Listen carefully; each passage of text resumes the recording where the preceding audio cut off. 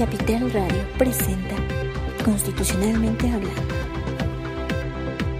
Bienvenidos a Capital Radio, a una edición más de Constitucionalmente Hablando. Nos encontramos transmitiendo desde la Asamblea Legislativa del Distrito Federal, a unos pasos de la Asamblea Constituyente que se encuentra en Jicotencat. Les saluda Luis Velázquez y como siempre estoy con mi compañero Alberto Cuenca, quien tiene los detalles sobre este día complicado de negociaciones al interior de la Comisión de Reglamento, pero que ya perfilan algunos acuerdos de fondo. Así es, Luis, amigos, buenas noches, amigos de Constitucionalmente Hablando. Como lo comentas, hoy fue una sesión de mucho detalle fino, de mucho acuerdo a detalle sobre la forma en la que va a operar la Asamblea Constituyente, sobre todo en la forma en la que dictaminarán la iniciativa, cómo quedará el dictamen general de la misma.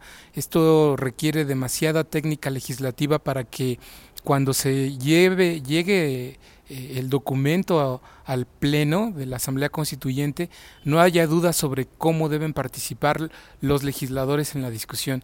Es decir, va a haber una fundamentación del dictamen en la tribuna, va a haber oradores en pro y en contra, cuántos de ellos, cuántos minutos van a poder hablar. Lo que hubo un primer acuerdo, a riesgo de que mañana pueda caerse, porque eso está venido sucediendo en estos días, de que hay un acuerdo un día sobre, no sé, integración de comisiones, cuántas serán o cuántos diputados las podrán integrar, y al día siguiente ese acuerdo ya se cayó. Por lo pronto hoy el acuerdo que se logra es que en el Pleno de la Asamblea Constituyente se va a discutir el dictamen de la Constitución y se va a discutir artículo por artículo, lo que augura una sesión muy larga, de muchos días de trabajo, exhaustiva, fatigosa, porque tan solo la iniciativa del jefe de gobierno, la que remitió a la Asamblea Constituyente, trae 67 artículos más 21 artículos transitorios, o sea, en total 88. Y de esos 88, uno por uno se va a ir discutiendo. Además, los que se agreguen, los que se adicionen por iniciativas que presenten los propios asambleístas constituyentes, que van a tener esa potestad. Pero vayamos con Mauricio Tabe, constituyente del PAN, quien nos platica cómo fue el acuerdo de esta discusión artículo por artículo del dictamen. La discusión ahora fue la votación en el Pleno, y la insistencia y el mayor consenso hasta ahorita es que se vote artículo por artículo la Constitución en el Pleno. Pero en el Pleno, no en comisión. Claro, va a haber una discusión en comisiones, va a haber un dictamen, etcétera, pero el proceso de votación sea artículo por artículo en el Pleno. Y no como tradicionalmente se hace, que es una votación en lo general y las reservas en lo particular, sino vamos artículo por artículo armando la Constitución con el mayor consenso posible, que esa es la propuesta que trae el PAN. Es la voz de Mauricio Tabe, constituyente del PAN, que integra esta comisión de reglamento, donde nos plantea un acuerdo de fondo. Un acuerdo de fondo porque determinar ya que la votación será artículo por artículo, que me suena muy a voto por voto de Morena, ¿no? que en realidad va a ser algo así, porque rompen con esta lógica parlamentaria de que se pueda votar en lo general y luego en lo particular, y entonces dicen, bueno, ya para no hacerle al cuento, ¿no? Para no estar en esta lógica de que Morena, como lo aplica en todos los congresos, de que llega y se reserva todo el articulado, esta vez deciden hacer algo más inteligente y decir, a ver, desde cero arrancamos, uno por uno, pero sí, esto ya augura una sesión extensa, maratónica, que por lo menos si lo hicieran de corrido tendrían que sacar, yo creo que por lo menos 48 horas de trabajo, y si no lo logran así, porque creo que no habría condiciones para tenerlos trabajando tanto tiempo, sobre todo considerando que están los decanos, ¿no? Sí. Y no sería lo más justo para ellos tenerlos 48 horas ahí discutiendo y debatiendo artículo por artículo, y creo que abrirá algunos recesos y eso pinta como para que por lo menos se avienten una semana, ¿no? ¿O tú cómo ves? Sí, así es, y como lo comentas, también es una estrategia como para acotarle a Morena esta estrategia de desgaste, ¿no? Las comisiones, en eso todavía no hay un acuerdo definido. Las comisiones, las que sean 8 o 9, van a generar cada una un dictamen. Este dictamen lo que están analizando ahorita en la Comisión del Reglamento es si se va a sumar se va a congregar un solo texto. Va a haber un dictamen general de las 8 comisiones o cada comisión va a presentar su propio dictamen. Eso es ahorita en lo que están los jaloneos. Pero definitivamente, al llevar todo esto al Pleno, evitas que en las comisiones haya una estrategia de desgaste, de hacer reservas de los artículos, que como decías, se reservan todo el dictamen y entonces se da una discusión de cada una de las reservas, que cada uno de los 22 constituyentes de Morena se reserve por su cuenta el dictamen, que haya 22 asambleístas que se reservaron en su totalidad el documento, llevarían una discusión muchísimo más larga y además tienen el tiempo encima, porque los artículos transitorios de la reforma política de la ciudad, están incluidos en la Constitución Política de los Estados Unidos Mexicanos, establecen que a más tardar el 31 de enero debe haber ya un decreto de constitución. Entonces no pueden estar entrampados y perdidos en una estrategia de desgaste. Tienen que sacarlo esto en los siguientes meses. No pueden, y de alguna manera tienen que encontrar la fórmula para agilizar esto. Hoy me encontré en el pleno de esta Asamblea Legislativa al presidente del Instituto de Acceso a la Información, al comisionado Mucio Hernández, y compartía esa misma duda que tú tienes, esa misma preocupación de que el proyecto de constitución lo ve muy rasurado, ¿no? Muy acotado en cuanto a muchos términos, derechos, pero también ve muy poco tiempo para que la Asamblea Constituyente pueda debatirlos de manera seria, y más con este antecedente que ya tenemos de que para sacar un artículo tardan días y luego lo vuelven a modificar o a someter a cambios, porque creo yo que lo que está afectando este ánimo del constituyente es que quieren sacar todo por consenso, cuando en realidad es muy complicado que se pueda lograr ese consenso, y eso está evitando que haya una mayoría, ¿no? Por este temor de que Morena los señale como el Pacto por México y que son esa mayoría o esa planadora, están como que queriendo ser muy condescendientes, pero en una fórmula que tampoco da resultados, porque no puedes estar aprobando ahorita algo y mañana tirándolo otra vez y volviéndolo a someter a discusión, como es el tema que tenemos que empezar a analizar ahorita, que es esta integración de la mesa divertida, que así le llaman, la mesa directiva, y también esta mesa de acuerdos, que tampoco hay consenso entre si le van a llamar mesa de acuerdos o solo la junta de acuerdos o el espacio de acuerdos, o no saben cómo, pero está la discusión si tendría que haber un voto ponderado, quién la presidiría, y sobre todo lo que sí ya se perfila un poco más claro es que habrá grupos parlamentarios de 5 personas, y eso ya perfila movimientos para tener una composición distinta de grupos parlamentarios, ¿no? Pues quién sabe, porque todavía no hay definición sobre si van a ser 5 los legisladores que deben integrar un grupo parlamentario como mínimo, o si deben ser 3. Todavía están en ese jaloneo y en muchos más. Mañana miércoles se cumple una semana de que se integró esta comisión redactora del reglamento de la Asamblea Constituyente, y nos decía Mauricio Tabe que hasta hoy en la mañana él calculaba que solo tenían 30% de avance en la integración de ese reglamento. Hay muchos temas que tienen encorchetados, como tú mencionabas, la mesa directiva, cómo va a quedar integrada, cuántas comisiones habrá, quién las presidirá, y este asunto de el número mínimo de legisladores que deben integrar un grupo parlamentario.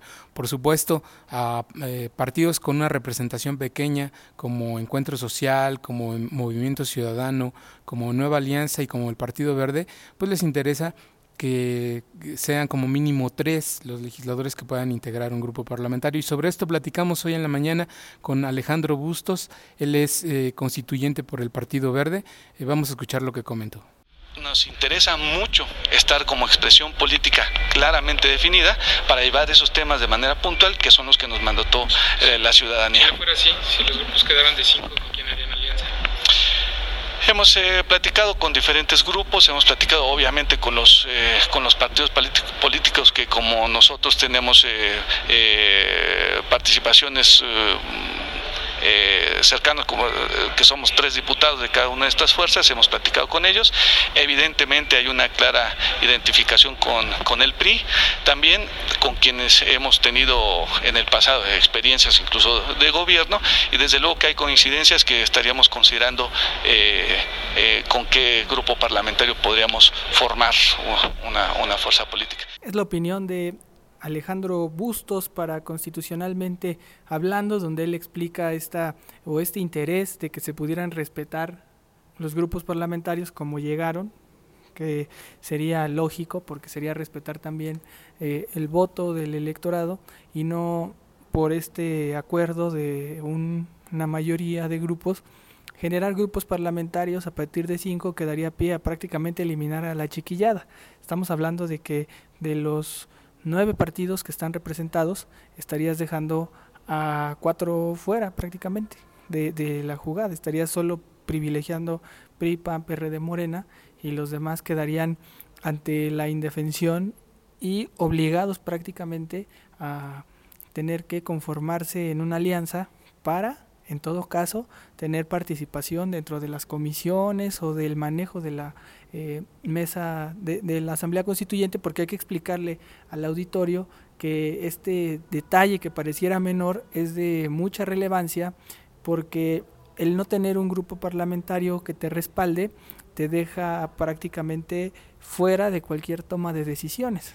Entonces no tienes participación en la mesa directiva, no puedes participar en comisiones y prácticamente estarías diciendo que tu participación aquí sería testimonial, ¿no, Alberto? Sí, así es, se juegan muchos intereses en esta integración de grupos parlamentarios. No es menor que los legisladores, sobre todo de bancadas pequeñas, pues busquen mantener una identidad partidaria, identidad ideológica. Digo, el Partido Verde no se ha distinguido mucho por esa identidad, y el mismo Alejandro Bustos ha reconocido que, pues bueno, si no se logra que sea como mínimo 3 los legisladores que integren un grupo parlamentario y los obligan a que sean hasta 5 como mínimo, pues ellos se van con el PRI. Vaya, sería es una que sí, muy, sí, no lo han hecho antes. Sería una alianza histórica. Sí, ideológicamente van a perderse. Pero bueno, esos son los juegos que se están dando aquí en la Asamblea Constituyente. Platicábamos también en la mañana con Julio César Moreno, él es constituyente del PRD, y él decía que pues no se valía que partidos pequeños tuvieran una representación y un poder específico similar en la toma de decisiones a bancadas más grandes como la del PRD o la de Morena, que tienen más de 20 legisladores. Decía, bueno, en la mesa directiva o en una mesa de acuerdos que pudiera haber, pues el voto del Partido Verde no puede ser el mismo, no puede tener el mismo peso que el voto del PRD. Es ahí cuando él mencionaba que debe existir un voto ponderado, ¿no? Que no pesen lo mismo en las decisiones los votos de ambos partidos. Lo que también nos comentaba Julio César Moreno, y a nivel de queja un tanto molesto, es la actitud del partido Morena al momento de llegar a la mesa de la Comisión de Reglamento, porque él comentaba, y yo lo dije curiosamente hace rato, que en la mañana puede haber un acuerdo que en la tarde se convierta en un desacuerdo, y él nos platicaba que a eso ha estado jugando Morena. En la mañana Morena dice estar de acuerdo con algo, pero en la tarde ya llega con una posición de que hasta una coma no le gustó, rechaza todo lo que se discutió al inicio, y él le apuesta a que en su momento, cuando a más tardar el 30 de septiembre, el Pleno tenga que aprobar esta propuesta de reglamento, Morena se va a reservar todo. Pero vamos a escuchar cómo nos lo comentó a nivel de queja y molesto Julio César Moreno. Y finalmente los conocemos, aunque saquemos el acuerdo, al final de cuentas en el Pleno se van a reservar todo y van a querer modificar todo. Sabemos que lo que les da a ellos es el show, es el quedar como los que querían otro tipo de reglamento. Yo creo que aquí tenemos que apostarle al consenso. Esta es una reforma, este reglamento y la Constitución, todo debe de ser por mayoría calificada, 2/3 partes. Entonces, pues debemos de apostarle al consenso de los grupos mayoritarios, incluir a los grupos pequeños, pero no en un ánimo protagonista como lo hace Morena, encorchetando todo, porque si no nunca vamos a acabar con el reglamento. Muy bien, esa es la interpretación que le da a estos acuerdos que se están logrando y estos desacuerdos que se están viviendo al interior de la Comisión de Reglamento a Julio César Moreno, constituyente del PRD. Ya lo escuchamos un poco harto, cansado de estos días de negociación donde pactan algo y Morena en el pleno se los echa abajo y se vuelve a dar una votación de varias horas para llegar quizá al mismo punto, porque así ha pasado también en este debate de los cachirules, que al final de cuentas quedó como que los cachirules ahí siguen y seguirán, y solo fue dar un debate, una discusión de privilegiar a Morena para que tuviera integración de 2 personas y al final vuelven a reventar el acuerdo.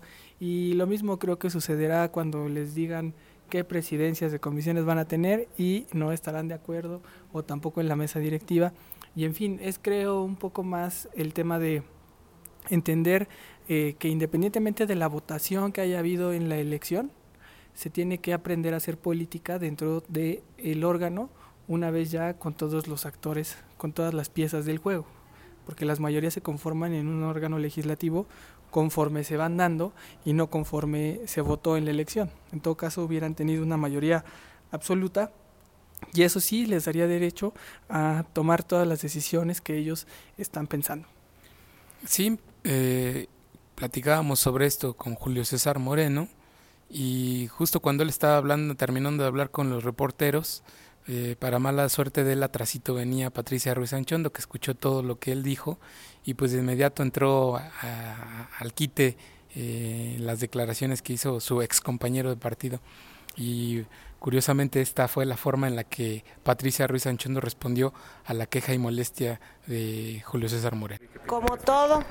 Como todo, siempre quieren mayoritear y siempre quieren tener más posiciones en el constituyente cuando ellos son una franca minoría. No estamos de acuerdo. Muchas cosas en las cuales no estamos de acuerdo, pero ya pasaron porque nos echaron la aplanadora. Claro que no son pretextos, son cuestiones de fondo. Nos querían quitar el derecho a la tribuna como diputados constituyentes, obviamente teníamos que defender ese y otros derechos más. Nos querían quitar el derecho a la tribuna, que los diputados constituyentes pudiéramos hablar desde la tribuna.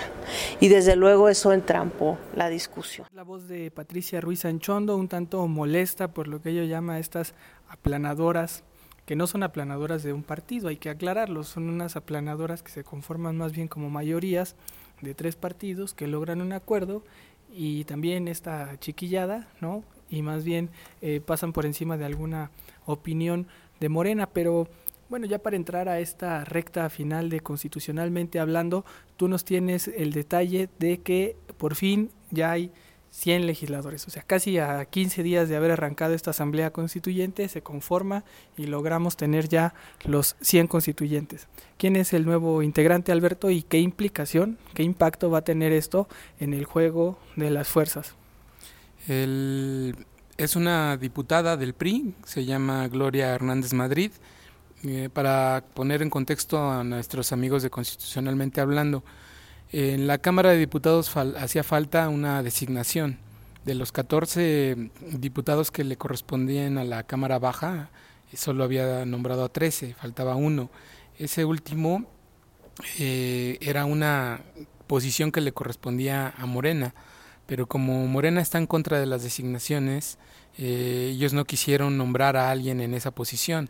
Entonces, en este juego de porcentajes, de mayorías que existen en San Lázaro, la posición se la queda el PRI, y con esto el Revolucionario Institucional llegaría a un número de 22 constituyentes si se suman los 6 que designó de manera directa el presidente Enrique Peña Nieto.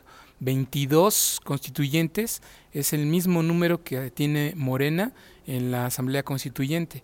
Entonces ahí se van a equiparar mucho las fuerzas, y pues realmente Morena va a estar en desventaja, porque si son 22 asambleístas constituyentes del PRI más su aliado natural, que es el Partido Verde, que como nos comentaba Alejandro Bustos, pues se daría esta alianza, entonces ya llegan a 25 constituyentes esta coalición PRI Partido Verde, y como hemos visto en discusiones en el Congreso de la Unión de temas diversos, también ha jalado con esta coalición, pues Nueva Alianza, en su momento Encuentro Social. Entonces ahí el PRI como que está juntando más números que al momento de la votación en el Pleno le podrían favorecer.